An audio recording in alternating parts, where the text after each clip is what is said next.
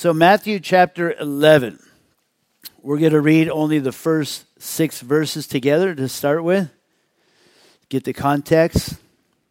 And so it says, "Now it came to pass when Jesus finished commanding his 12 disciples that he departed from there to teach and to preach in their cities. And when John heard in prison about the works of Christ, he sent 2 of his disciples and said to him, 'Are you the coming one, or do we look for another?' Jesus answered and said to them, 'Go and tell John the things which you hear and see. The blind see, and the lame walk. The lepers are cleansed, and the deaf hear. The dead are raised up, and the poor have the gospel preached to them. And blessed is he who is not offended because of me.'" And so we're going to look at just 3 main concepts, main ideas out of this passage. The first one will be confession. John the Baptist makes a great confession. The second one will be depression. And the third one will be resolution. And so, beginning with the first one, confession. We have to remember that John has already a great deal of experience with Jesus. For one, he was able to baptize Jesus. Jesus, in John chapter 1:28, it says, "These things, the baptisms were done in Bethabara, beyond the Jordan, where John was baptizing." And so Jesus was from the north in Nazareth, in the Galilee region. John was baptizing down south in the Jordan, just east of Jerusalem. So Jesus made his way down to be baptized by John. And it's interesting that, as you read through these texts, that everybody came to be baptized by John the Baptist. That all Judea, Jerusalem, everybody came out to this man, John the Baptist. He would have been a priest. His father was a priest, which we will see. But he kind of left the priesthood to follow the call of God on his life. He was a rugged guy who lived in the wilderness. He had a camel's hair garment. He had a leather belt around his waist. And his diet was locusts or grasshoppers, if you will, and wild honey. Past the grasshoppers. Well, that was good. I mean, he was just a tough guy, He needs a toothpick. He just pulls off one of the legs, and he has a simple message: repent, for the kingdom of heaven is at hand. And everybody was drawn to John the Baptist to come and hear him preach and to be baptized by him. And why? Because John the Baptist had a dynamic in his ministry, a power in his message that was lacking in Jerusalem, that they didn't have. He wasn't dressed in a priestly garment. He didn't have a temple. He was in the wilderness, but people flocked to him. And Jesus came down, and Jesus was baptized by him.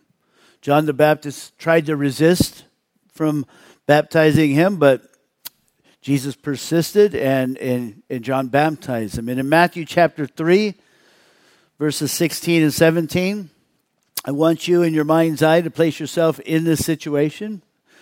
You're at the Jordan right now. John the Baptist is in the water, and Jesus is coming into the water, and John's baptizing him. And it says, when Jesus had been baptized, Jesus came up immediately from the water. And behold, the heavens were opened to him, and he saw the Spirit of God descending like a dove and alighting upon him. And suddenly a voice came from heaven saying, "This is my beloved Son, in whom I am well pleased." And I think it was with the voice of James Earl Jones. "This is my beloved." I can't do it, but you get the picture.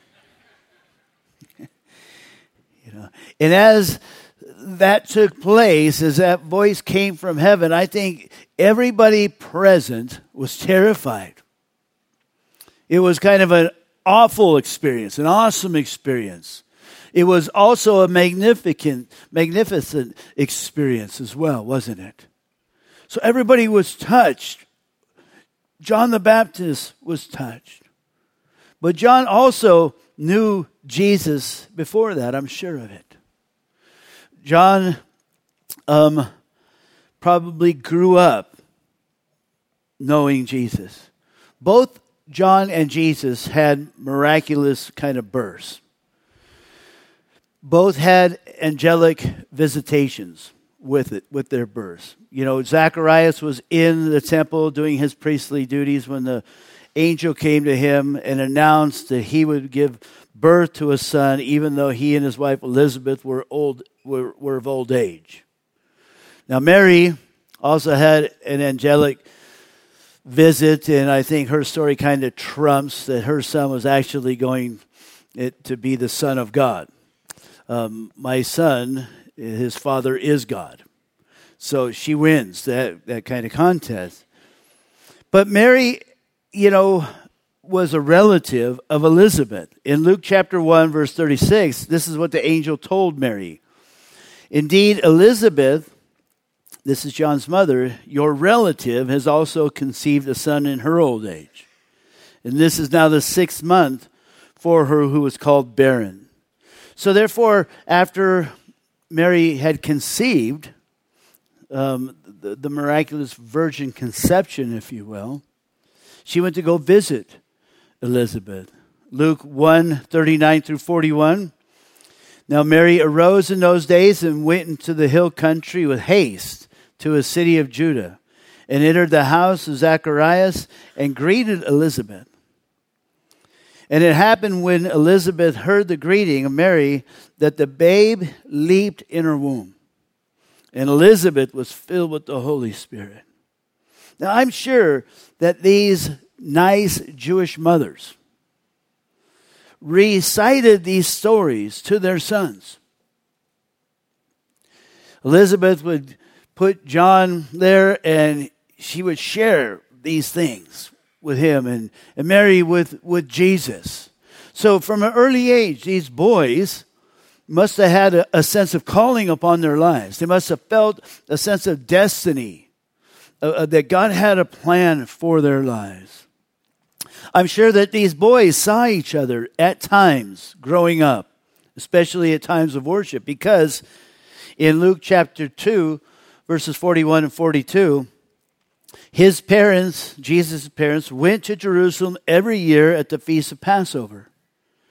And when he was 12 years old, they went up to Jerusalem according to the custom of the feast. And so Zacharias, being a priest, would be serving at the temple during these times. So them being relatives, I'm sure that there were family times where they got together. And these boys kind of knew each other. You could imagine growing up, being like Jesus' cousin, as John probably was a distant cousin, if not closer, right? Growing up, they were only about 6 months apart in age, and so they probably played together. Could you imagine playing hide and seek with Jesus? Jesus counting 1001, 1002. John, that is a stupid place to hide. 1003, Could you imagine playing Bible trivia with Jesus? I want to be on his team.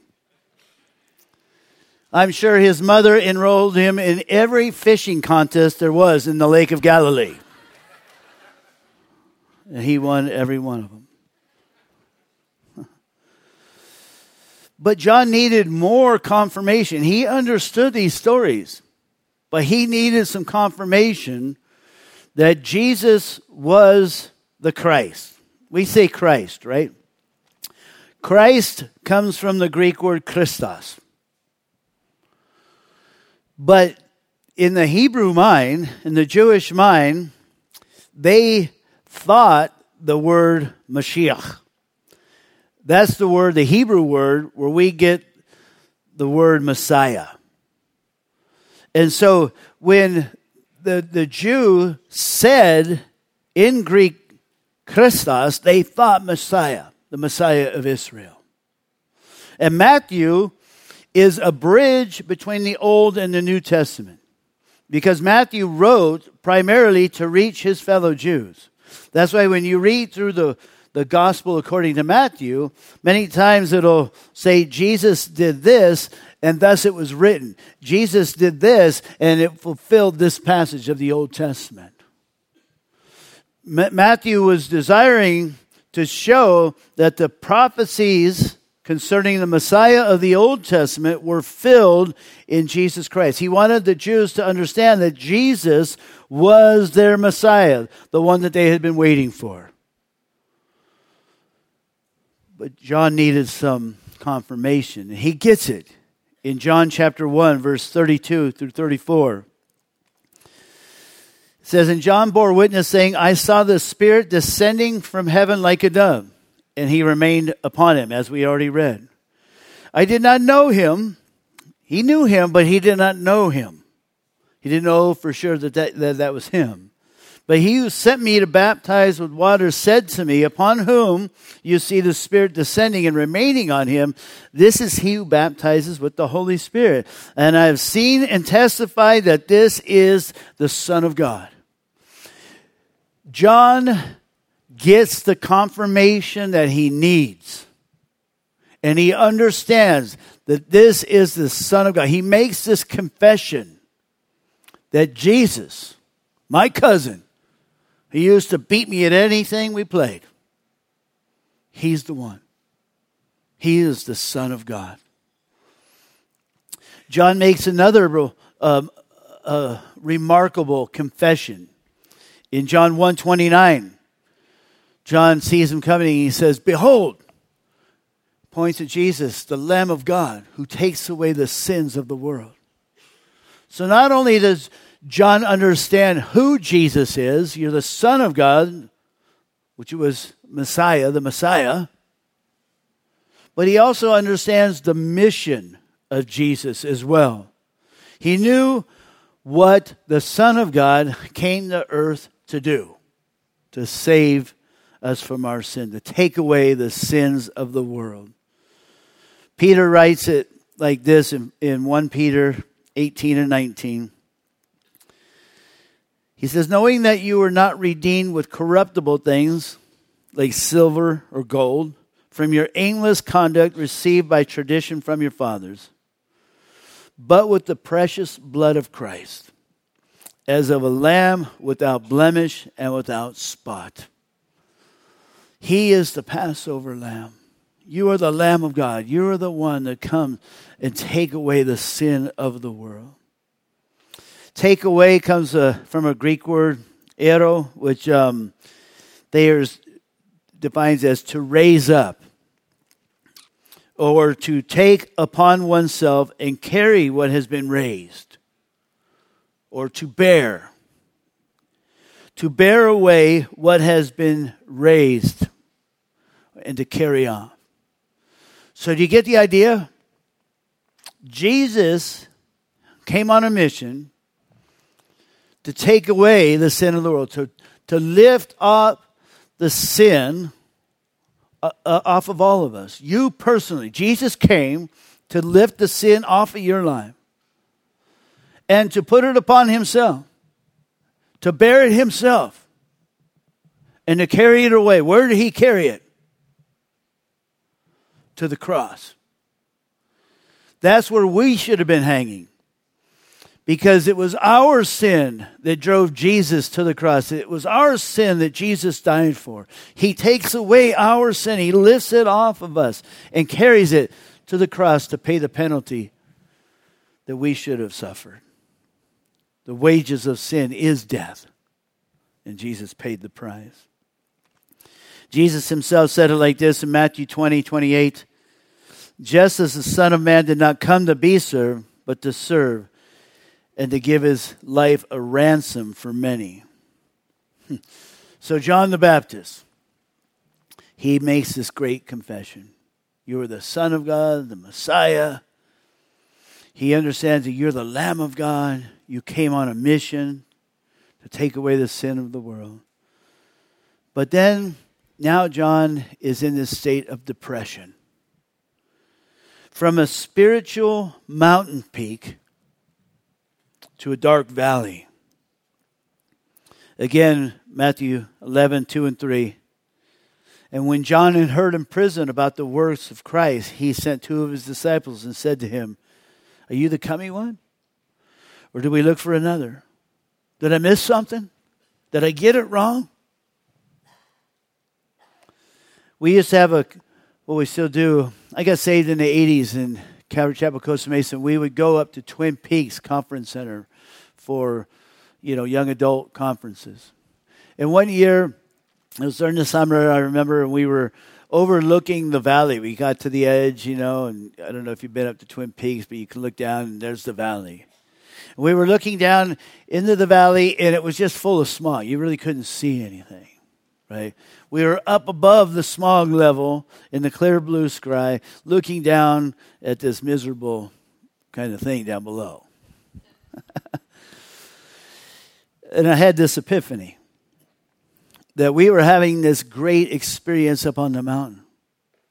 But we were going to leave the next day to drive down into the spiritual fog. That there are mountaintop experiences in Christianity, but there are also valley experiences in Christianity. And now, John the Baptist, he's experiencing a valley, a darkness. John the Baptist is in prison. How did he get there?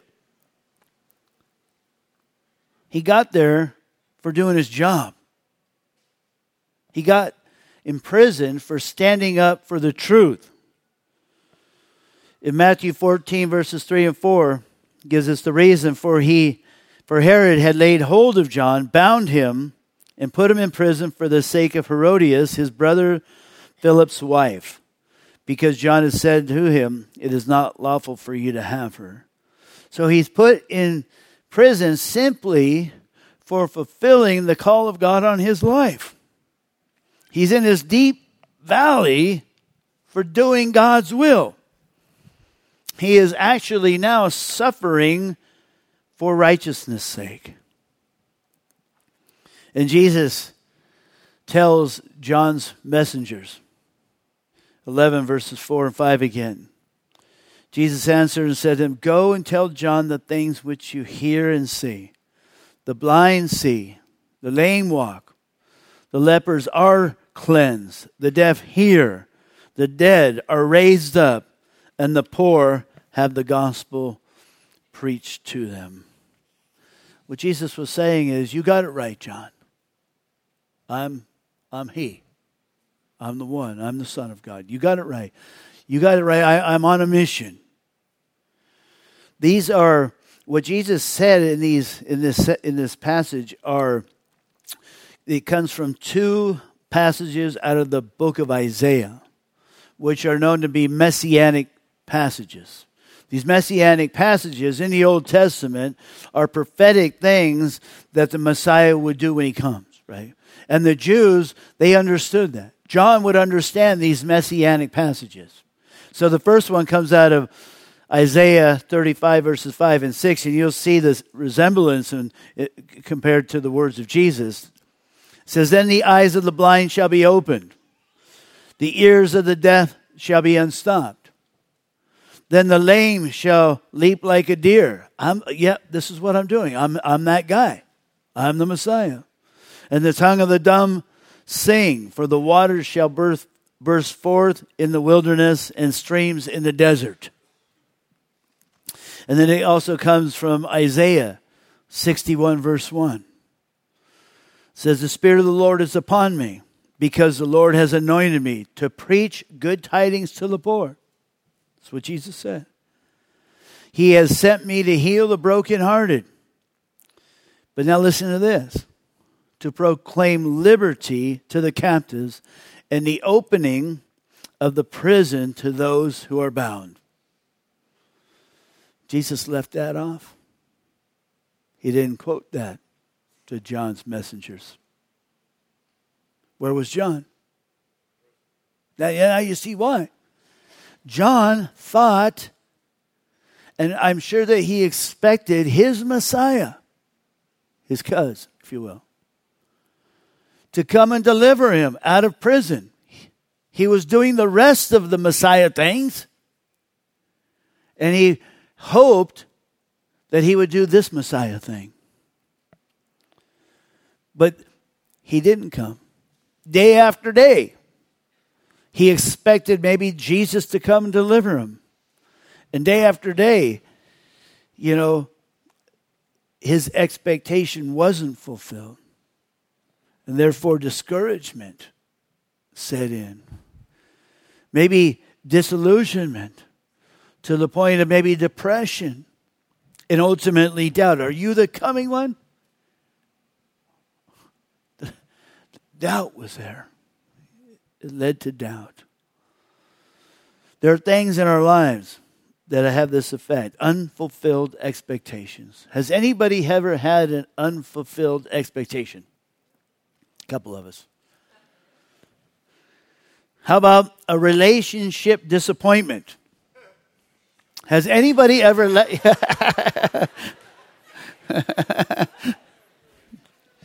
that was his wife hitting it. Ooh.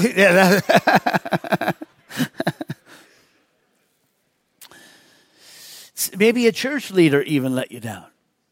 People, we're good at that, aren't we? We can let anybody down, no problem. We don't even have to try sometimes. Maybe a parent isn't fulfilling their parental duty. Maybe you were blessed with good parents. Maybe you aren't. And you're looking at those blessed with good parents and you're wondering why you didn't have one. Maybe a child is wayward. You've raised that child to know Jesus, and somehow he's not walking with the Lord right now.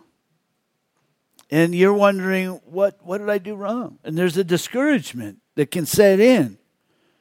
Maybe there was a romantic expectation that went unfulfilled. Maybe you were interested in somebody and it wasn't reciprocated. Anybody ever experienced that? I'm married to a lovely woman now. But back in the 80s, I had a home fellowship, and a couple of Swedish girls started coming to the home Bible study. And they started multiplying.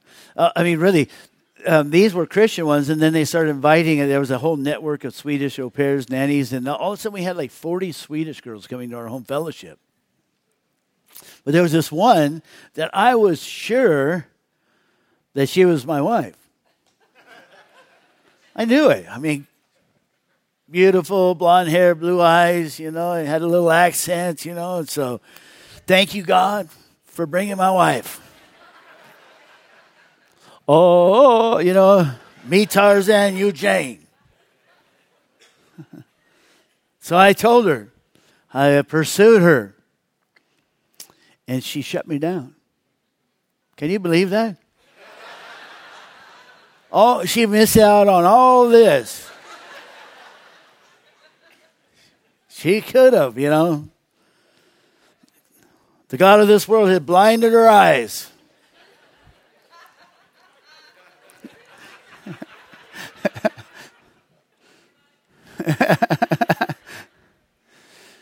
I was persistent. One rejection wasn't enough for me. So I tried again. And she shot me down. But that wasn't enough. I became a missionary. I was living in Europe. She went back to Sweden. So I traveled all the way to Sweden. Yeah, I'm a sucker for punishment, Just to be rejected the third time to make sure. I thought the third time's a charm, right? No, it wasn't. But, even in that rejection, I thank God because I know why. God had another plan. God had a different plan. And I have a beautiful wife who loves me. We've been married in March. It'll be 25 years. Yeah. And we've raised 3 beautiful children together. And we've served, and influenced and touched a lot of people together as a team. So God has a plan, right? Unexpected trials. You go to the doctor. The doctor sits you down and he says the C word. You know, when I go to the doctor and I get blood work, whatever, I look at the results and I just rejoice if it's good news. Because, you know, I don't want to take for granted my health. Because I've known other people who have gone to the doctor and then didn't get the good news. And I know the trial that they go through. Unexpected. You ever lose a job? I lost my job a week before Christmas. Just to be clear, I don't work here. I just serve here. I had another job. had another job. Take all the Christmas presents back. You know? Maybe you became a Christian, you were on fire, and now the excitement's waning. The romantic kind of experience is now giving way to where you have to live by faith. The emotional fervor that you once had, the emotion part is gone. And you're having to learn, like the rest of us who have been walking with the Lord for a long time, you're having to learn that we have to walk by faith. It's not by what we feel. Maybe you fell into sin. You once had victory and you compromised. You opened the door a little bit and the devil got in there and now you just fell back into the same bondage. A lot of things happen in the Christian life to people, good people. The righteous will suffer. You will suffer. And you need to expect it. John finds himself in prison, wondering, doubting. Listen to what Martin Lloyd-Jones says. Christ does not seem to be doing what we think he ought to. I know I gave him the list and he's not fulfilling it. We have our ideas as to what Christianity is, and our Lord does not seem to be saying the same thing, so we take offense at it. Because he does not tally with our preconceived notions and ideas. He is not going to fulfill your expectations. He wants you to embrace the expectations that he has for you.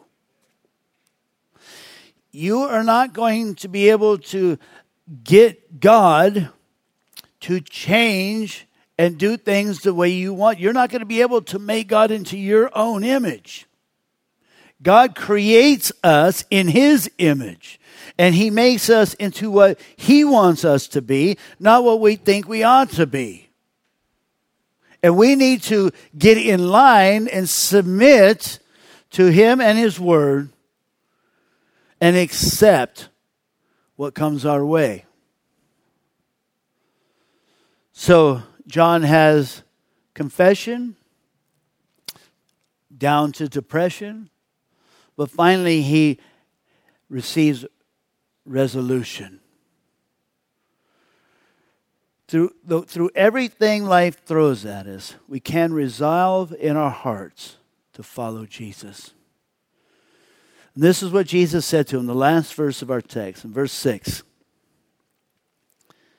And blessed is he who is not offended because of me. Yes, I am the one. You didn't get it wrong. You got it right. Your confession about me is correct. I'm doing all these things. I'm fulfilling the messianic thing. I am the Messiah. Blessed are you, John, if you're not offended because of me. Offended, skandalizo in the Greek, and it means to put a stumbling block or impediment in the way, upon which another may trip and fall, or to be a stumbling block. So what Jesus is saying, blessed are you, John, if you are not stumbled by my methods. Blessed are you, John, if you're not stumbled by the way I do things. Blessed are you, John, when you can be content in a relationship with me when I do not fulfill your expectations? When I do not come and set you out of prison, are you going to be okay with that? Will I still be your Messiah? Blessed are you when you can still believe in me and walk with me in the midst of tough things in your life. And personally, I believe that this is all John needed to hear. I believe he received the resolve he needed that ultimately would give him the strength to go through that trial, which culminated in his death. Matthew 14:10. He never got out of prison. Herod sent and had John beheaded in prison. Yes. Sometimes the Christian life, sometimes fulfilling God's will, can lead to tremendous suffering, trial. But blessed are we when we can accept it, when we're not stumbled by the way God does things. God desires to give us the resolve in our life today to be able to go through whatever it is that we're going through, to be able to face the adversity and to make it through. I'll give you an example in closing. When Jesus in Matthew 6 was teaching the people concerning the Lord's Supper, he made this comment, "You must eat my flesh and drink my blood." And people misunderstood it. They thought that they literally had to eat his flesh and drink his blood. They took it literal, and Jesus was using this as a spiritual kind of thing. So it says in John 6:60 and 61, therefore many of his disciples, when they heard this, said, "This is a hard saying. Who can understand it?" When Jesus knew in himself that his disciples complained about this, he said to them, "Does this offend you? Does this scandalizo you? Does this stumble you?" And this teaching of Jesus offended people, stumbled many of the people. John 6:66. From that time, many of his disciples went back and walked with him no more. It was a tough teaching. I'll give him that. But God will confront us with tough teachings. And it's our duty as Christians is to accept those tough teachings, not to be stumbled at those things, but to accept them and for us to be transformed by them rather than trying to transform the Bible to fit your preconceived idea of what it should say to you. These guys were offended. They were stumbled and they walked away. Everybody has a choice. You have a choice. I have a choice. And when you're in these situations, it will be your choice. Am I going to choose to continue to walk with Jesus? Or has this got me to the point where I'm going to choose to walk away from him?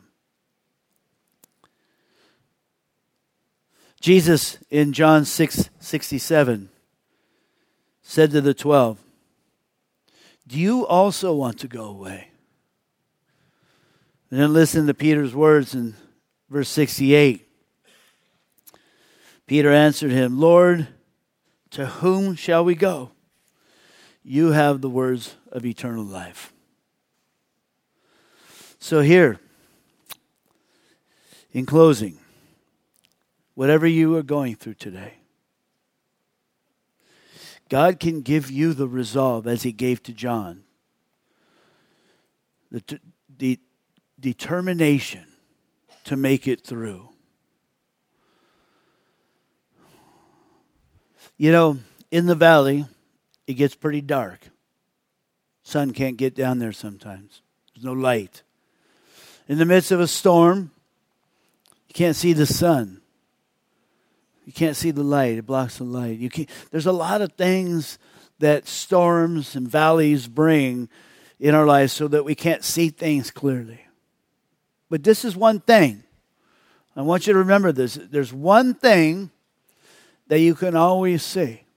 No matter what you're going through, where you are, there's one thing that is always visible to you. And that's Jesus. Casting your eyes upon Jesus, the author, the beginner, and the finisher of your faith. You can always look up. No matter what the situation, you can always look up and you can cast your eyes upon Jesus. When doubt comes into your mind, does God really love you? Look at Jesus. We're going to partake of communion. The cross. You ever doubt God's love for you? Look at the cross. Jesus died for you. And the motivation for him to die for you, because God so loved the world that he gave his only begotten Son to hang on the cross so you don't have to. He loves you. And as you look at Jesus, I am confident that you will receive the resolve, that you'll receive the steadfastness that you need, that you'll receive perseverance that you need, that you will receive a spiritual tenacity that will keep you motivated, keep you moving forward, reaching forward to those things which are ahead, so that you are not like one of the other people that will turn and walk away and follow Jesus no more. He is the Messiah. He doesn't do things the way we do them. Accept his ways. And let him strengthen your heart so that you can keep going. That you can continue to fight the good fight of faith.